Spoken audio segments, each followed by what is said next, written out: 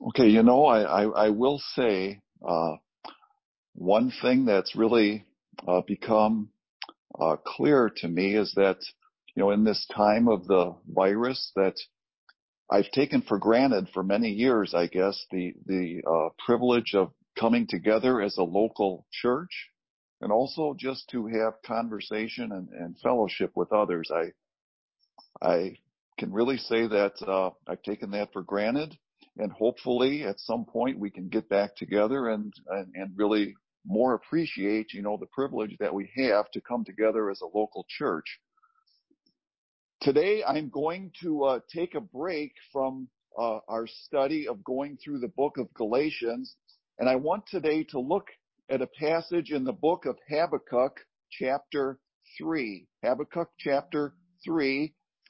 I've been going through this book of Habakkuk at the prison in Kenosha for a number of weeks, and I really feel that this section of Habakkuk 3 is appropriate for this coronavirus crisis that we're going through.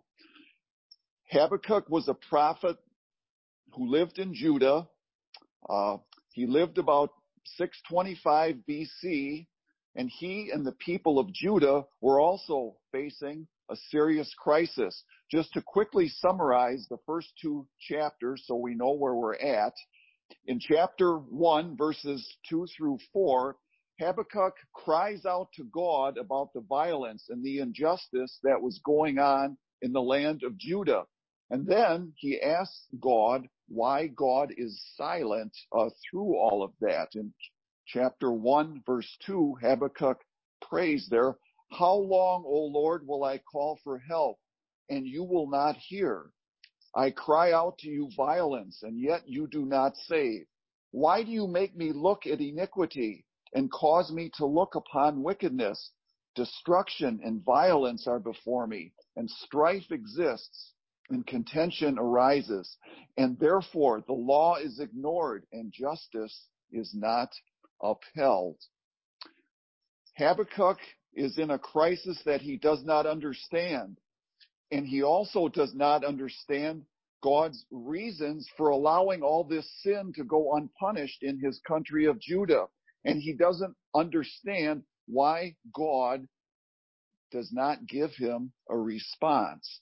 And today we might wonder why God has allowed this virus crisis and all the restrictions that we're under.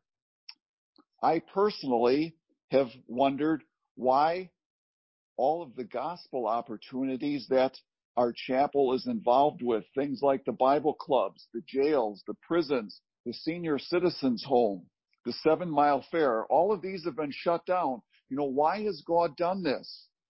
Well, we don't have an answer to that question right now. But in chapter 1, verse 5, God does give Habakkuk a very puzzling answer to his prayer. Verse 5, God says, "Look among the nations and observe and be astonished and wonder. I am doing something in your day, and you would not believe it if you were told. I am raising up the Chaldeans, the fierce and impetuous people who march throughout the earth to seize dwelling places which are not theirs." So God's answer to Habakkuk is basically this: Habakkuk, I am doing something. I am raising up the Chaldean army who is going to come into Judah and destroy it. So in other words, God is telling Habakkuk it's bad now and it's going to get worse. And Habakkuk struggles with this. He thinks, how can a holy God who hates sin use the wicked Chaldeans as an instrument to judge his own people? How can God do that? Well, in verse 13, Habakkuk prays, "God, your eyes are too pure to approve of evil. You cannot look on wickedness with favor. Why do you look with favor on those who deal treacherously? Why are you silent when the wicked swallow up those more righteous than they?" And today we can think, God, why are you taking so many people's jobs away? Why are you shutting down opportunities to give out the gospel? In the first 13 verses of chapter 2, God gives Habakkuk assurance that the Chaldean people will be judged for their sins. And then God says in verse 14, the earth will be filled with the knowledge of the glory of the Lord. We touched on that this morning in the breaking of bread meeting. And then in verse 20, the Lord is in his holy temple, so let all the earth be silent before him. This is the key issue in the book of Habakkuk, and it's the key for us today as well. God is in his holy temple, and sinful man and the whole universe are below him. God wants me and you to come before him, in silence with our hand over our mouth and really think and contemplate what is a holy God's purpose for this world and its people. God wants to fill the earth with the knowledge of his glory, with Jesus Christ, who is the glory of God. God wants me and you to see that his holiness and my sin and my own need for repentance are the things that I need to focus on.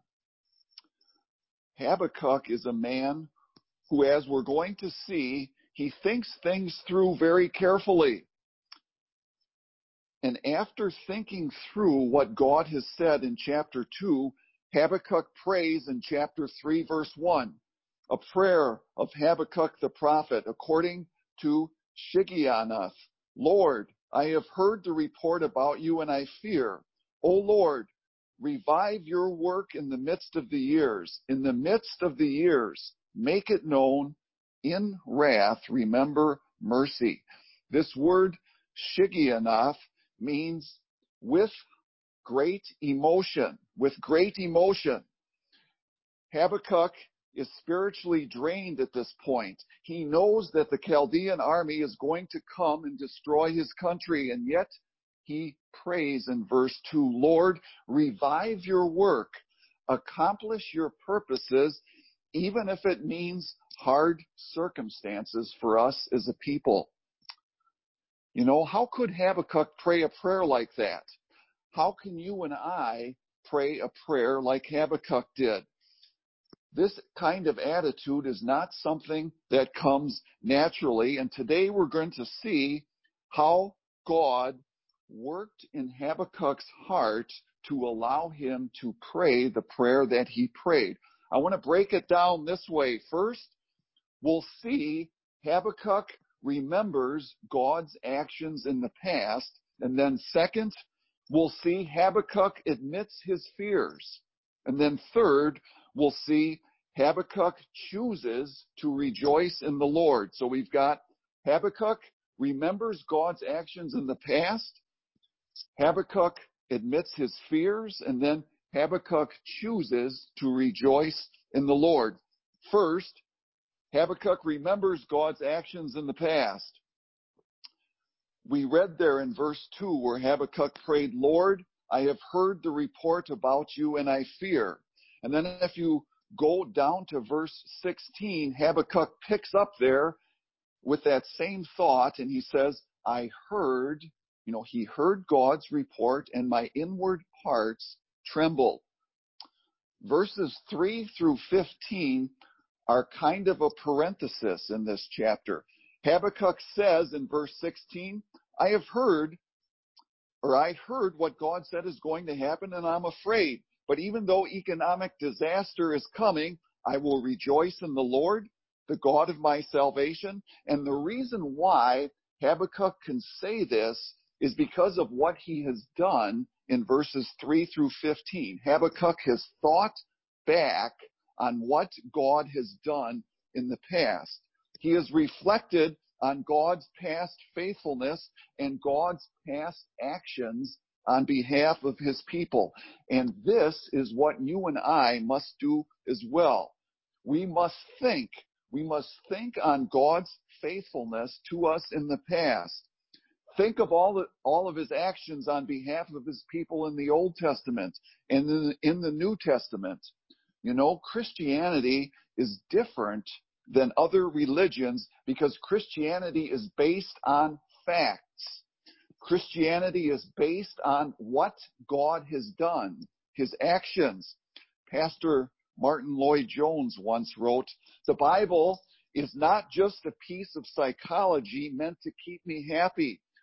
Rather, the Bible teaches me that my comfort and my consolation come from facts. God has done certain things, and they have literally happened. God divided the Red Sea. God made the walls of Jericho fall down. Jesus Christ died on the cross. Jesus Christ rose from the dead." Our salvation is based on facts. It's based on events that have happened. God has acted on the behalf of his people. So don't ever fall into the mistake of saying, you know, the stories of the Bible did not happen. The actions of the Bible did not happen. They absolutely happened, and our salvation is based on actions of God. So Habakkuk starts his thinking in verse 3, where he says, God comes from Teman and the Holy One from Mount Paran.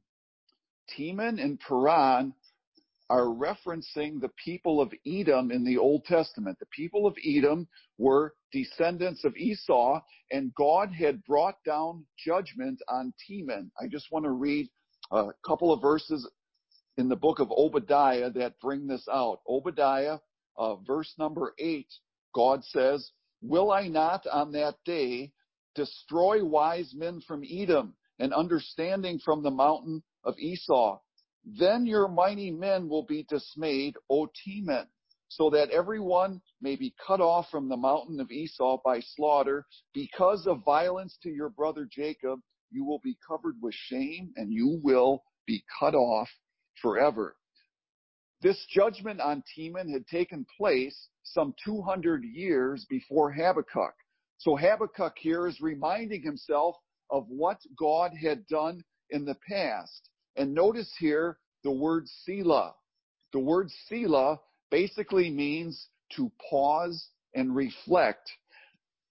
It's used 71 times in the Psalms, and it's used 3 times here in Habakkuk. So Habakkuk tells us here, pause and reflect. God had given his word that he would judge Teman, and he had done so. Habakkuk is reminding us that God is a God who has always kept his promises. Verse 5 says, "Before God goes pestilence, and plague comes after him." No doubt this verse is referring to God's plague on the Egyptians in Exodus chapter 12 with the death of the firstborn. Verses 8 and 9, no doubt, refer to God parting the Red Sea for the Israelites to escape from the Egyptians, and then drowning the Egyptians when they chased after the Israelites. Verse 9 says, God's bow was made bare. God's bow was made bare. God was fighting on behalf of his people Israel. In Exodus chapter 15, verses 3 and 4, we read, "The Lord is a warrior, and Pharaoh's chariots and army he has cast into the sea, and he has drowned Pharaoh's officers in the Red Sea." And again, here we have the word Selah. God would have us to pause and reflect that he is a warrior who fights and physically intervenes in the lives of his people. Verse 7 speaks of the tent curtains in Midian trembling, referring to the Midianites being afraid of God using Gideon to overthrow them in Judges chapter 7. In verse 11, we have God making the sun and the moon to literally stand still, referring to Joshua chapter 10, verse 12, when Joshua defeated the Amorites in battle, and he had asked God for more daylight to finish off the battle, and God literally stopped the sun.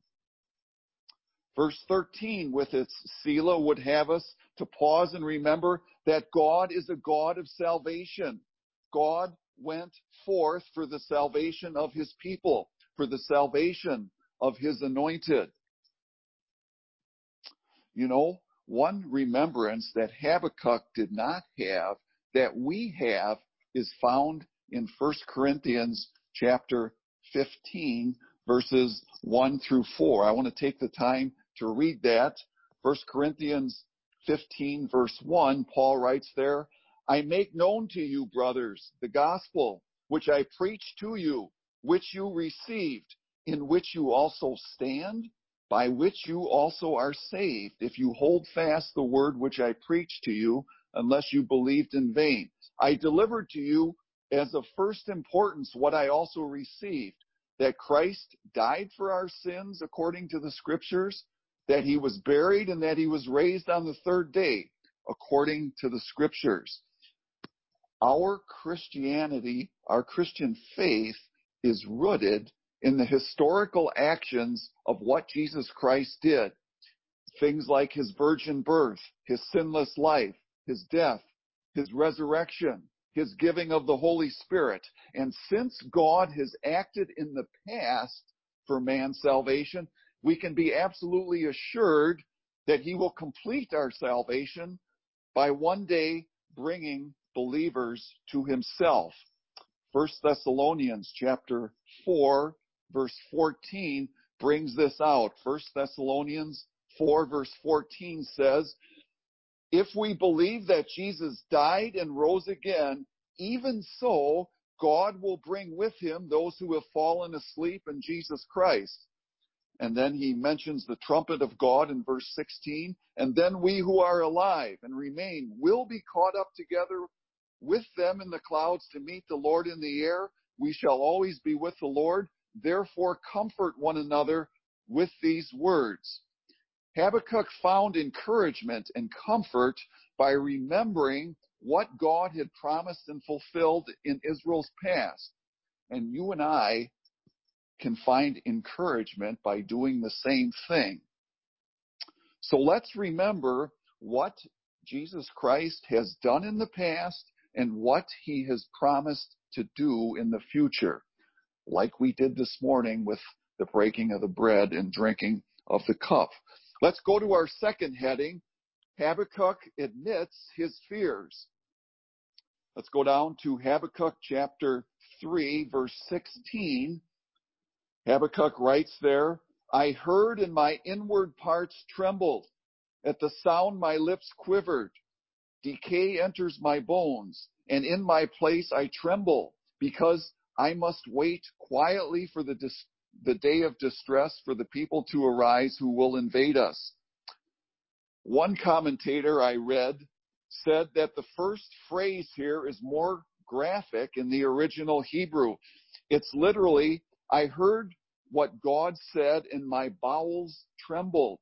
You know, Habakkuk was so troubled that he had trouble controlling his intestines. He was really afraid of what lay ahead for himself and for his country. And you know, we are living in a time of fear right now. You know, it's very easy for me to think, you know, if I go out into the grocery store, I could pick up the virus from somebody. Somebody could have breathed on the produce that I'm buying and I'll get infected. You know, we can have all kinds of fears from what we're going through right now. You know, I can be afraid of what the stock market and my 401k is doing right now. A young person can be afraid of, you know, of what's going to happen to them in the future. Am I going to be allowed to go to college? How is that all going to work itself out?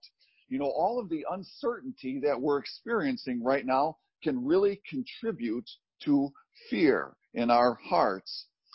And you know, I was very surprised at how often the Bible speaks about God's servants being afraid.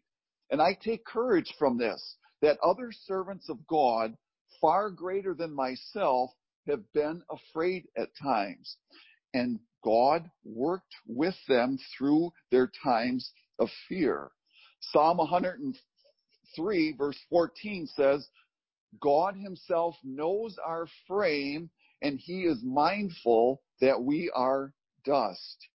In Matthew chapter 26, verse 39, when Jesus was going through agony, anticipating his suffering on the cross, he took Peter, James, and John and went to pray in the Garden of Gethsemane. And 3 times his disciples fell asleep on him.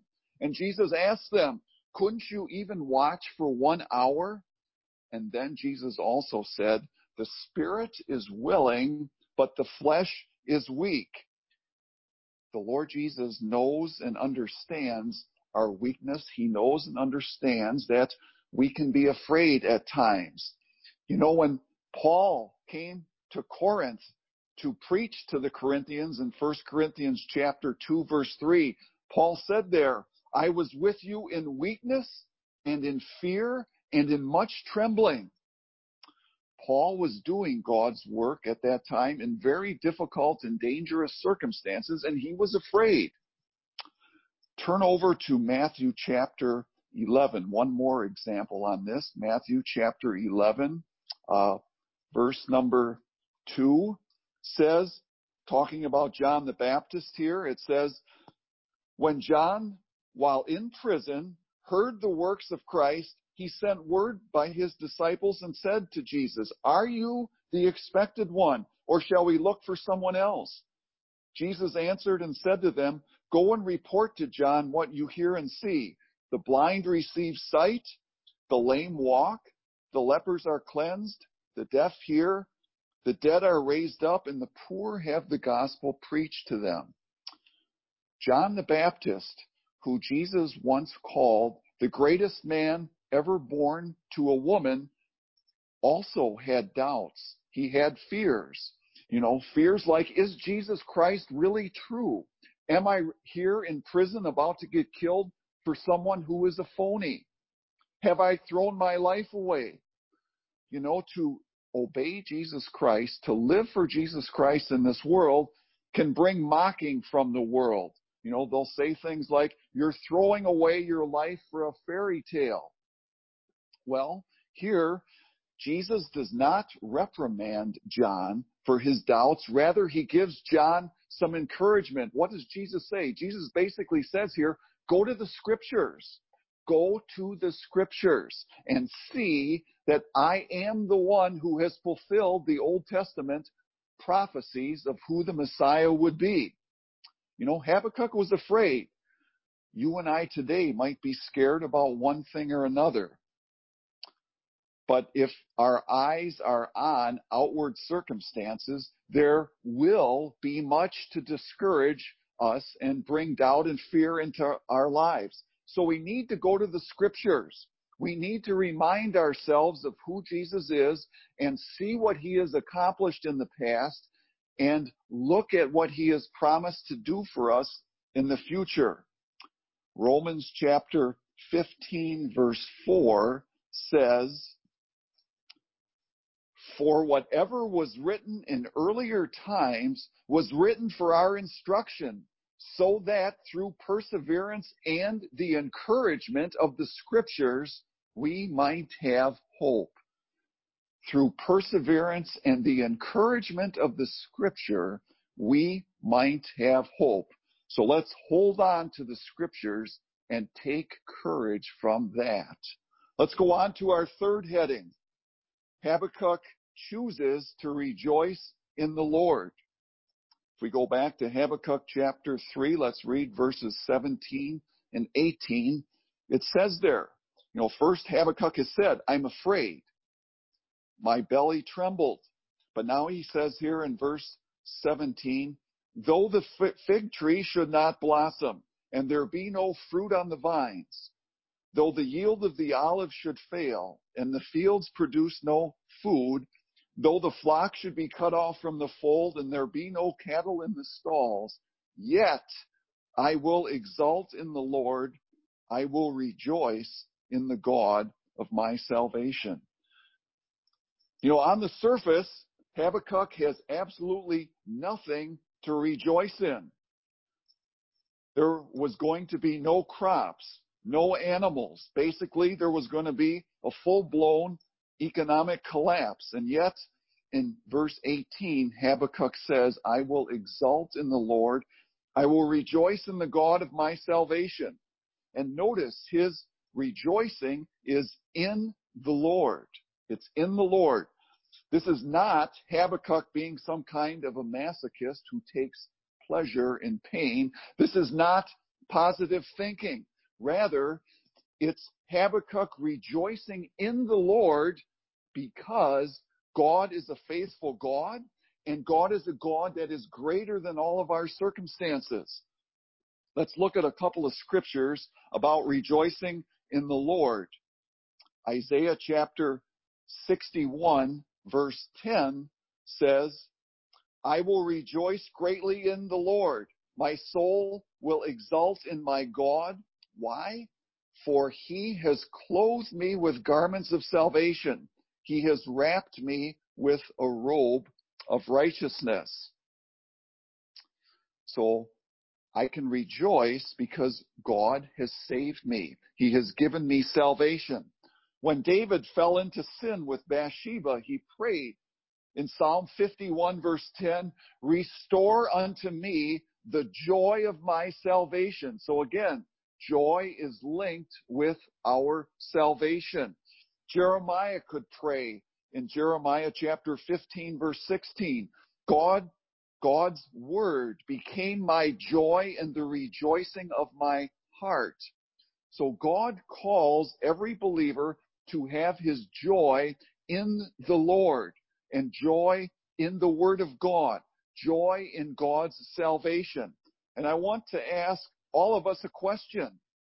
In what is your joy today? In what is your joy today? Is your joy in your job or your possessions or your house or your family? Is your joy even in something like Christian service? You know, this coronavirus has shown men that they are not in control of their own life. People have lost jobs. They've lost their 401k. They've lost freedom just to move around. People cannot watch sports. There's no sports to watch. They can't go to the zoo. They can't go to the theater. They can't go out to eat even and sit down and have a meal. You know, I did notice yesterday, I was reading a newspaper online. One thing that is absolutely booming right now is the marijuana business. I saw yesterday that for Canada and the United States, marijuana sales have increased over 50% in the last couple of weeks. So people are, finding that they can do that. But, here's the big one for me. So many avenues of Christian service have been shut down. Whether it's the Bible club at schools, that Brian and some of the others do.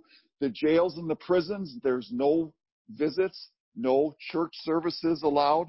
Things like the 7 Mile Fair have been shut down, where we have a gospel booth. The work at the senior citizens home have been shut down. Why have all these things happened? Young people's plans for school and their careers are kind of on hold. How are they going to graduate from high school? What are they going to do to figure that out? Habakkuk learns here that if his joy or his treasure was in things like fig trees or grapes on the vine or olives or sheep or cattle, that kind of joy, that kind of treasure could be taken away very, very quickly. The only joy and treasure that endures all things is our salvation and our Savior, Jesus Christ. Habakkuk here in verse 19 finishes up by saying, the Lord God is my strength. He has made my feet like hinds' feet or deer's feet, and he makes me walk on my high places. A few years ago, I was up in Alaska backpacking for several days with my nephew, Michael. And we were standing alone uh, alongside the Yukon River, watching some mountain goats come down the edge of a mountain. And Michael said to me, there's no way that those goats are going to go down that cliff and then through the river and then up the cliff on the other side. But you know what? They did. And they went very sure-footedly and without even slowing down. And the next morning, Michael and I, walked along the river right past those cliffs that the goats had come down and gone up. They were very, very steep. And I remember saying to Michael, if we hadn't seen those goats make that crossing, I never would have believed that they could have done what they did. And here Habakkuk says, God has made my feet like hinds' feet, and God has made me able to walk on my high places. For mountain goats, being on high is the place of safety. Predators cannot reach them there. And when God takes away our figs and olives and cattle and sports and 401ks and so on, He wants to push us up to the heights. He wants to push us up to a place of safety. If my joy and if my treasure is in earthly, temporal things, I'm in danger and I don't even know it.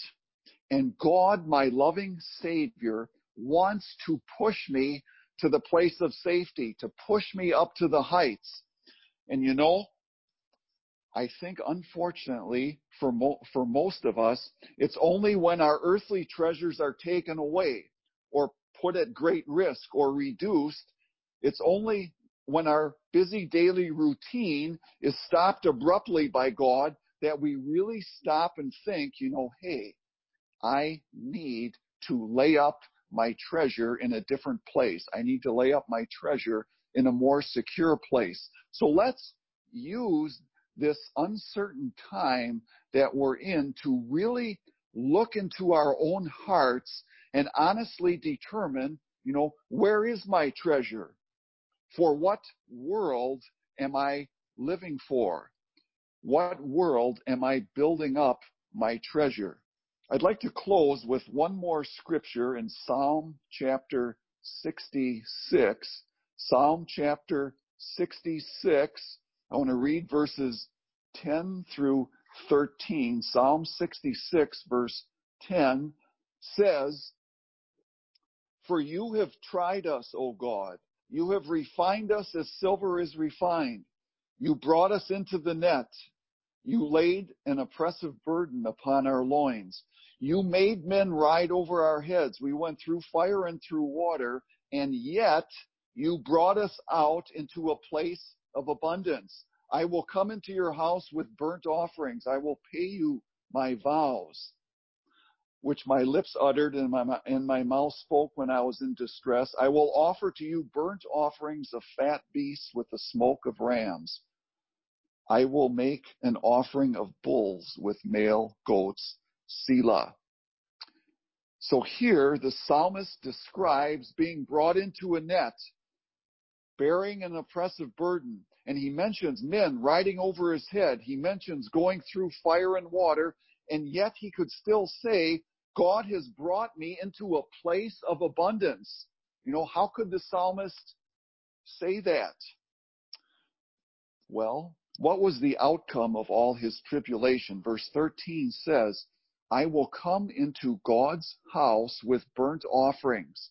God wants to use the hard and difficult situations in our life to provide us with material for sacrifice, to bring us to the point where we really appreciate Him for who He is alone, and not just for any blessing that He might bring into our life.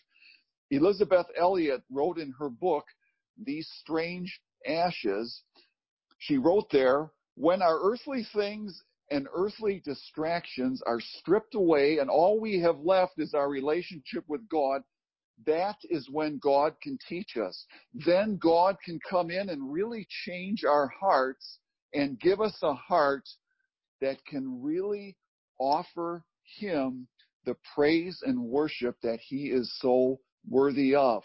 So if God strips away those things like the olives and the grapes, and I am forced to look to God and be occupied with Him, then I come to a place of worship and sacrifice that I otherwise would not have been brought to. I do pray that the time of this virus goes away, and I pray that it, will go away as soon as God would have it to go away. But let's use these days to remind ourselves of God's promises, remind ourselves of God's faithfulness. Let's own up to the sin that we have in our own life. And let's allow these days to purify our hearts and our attitudes. Let's pray. Our God and Father, again, we thank you so much that we can come together even in this virtual way. We thank you for your word. We thank you for your salvation. We thank you that you are a God who loves us, who cares about us, and who has acted for our salvation. We have the record of your faithfulness in your word, and we pray that in these times of fear and uncertainty, that we might not be occupied so much with the circumstances around us, but that we might look to you and see your greatness and your faithfulness and your promises to us in the future. We would ask that we might look into our own hearts and confess any sins, confess any attitudes that we have that are not right. We pray that we would allow you to push us up to those heights, to push us into a deeper and a closer relationship with yourself, because this is where true joy and rejoicing can come. Again, we thank you so much for this time we've had here today. We pray in Jesus' name. Amen.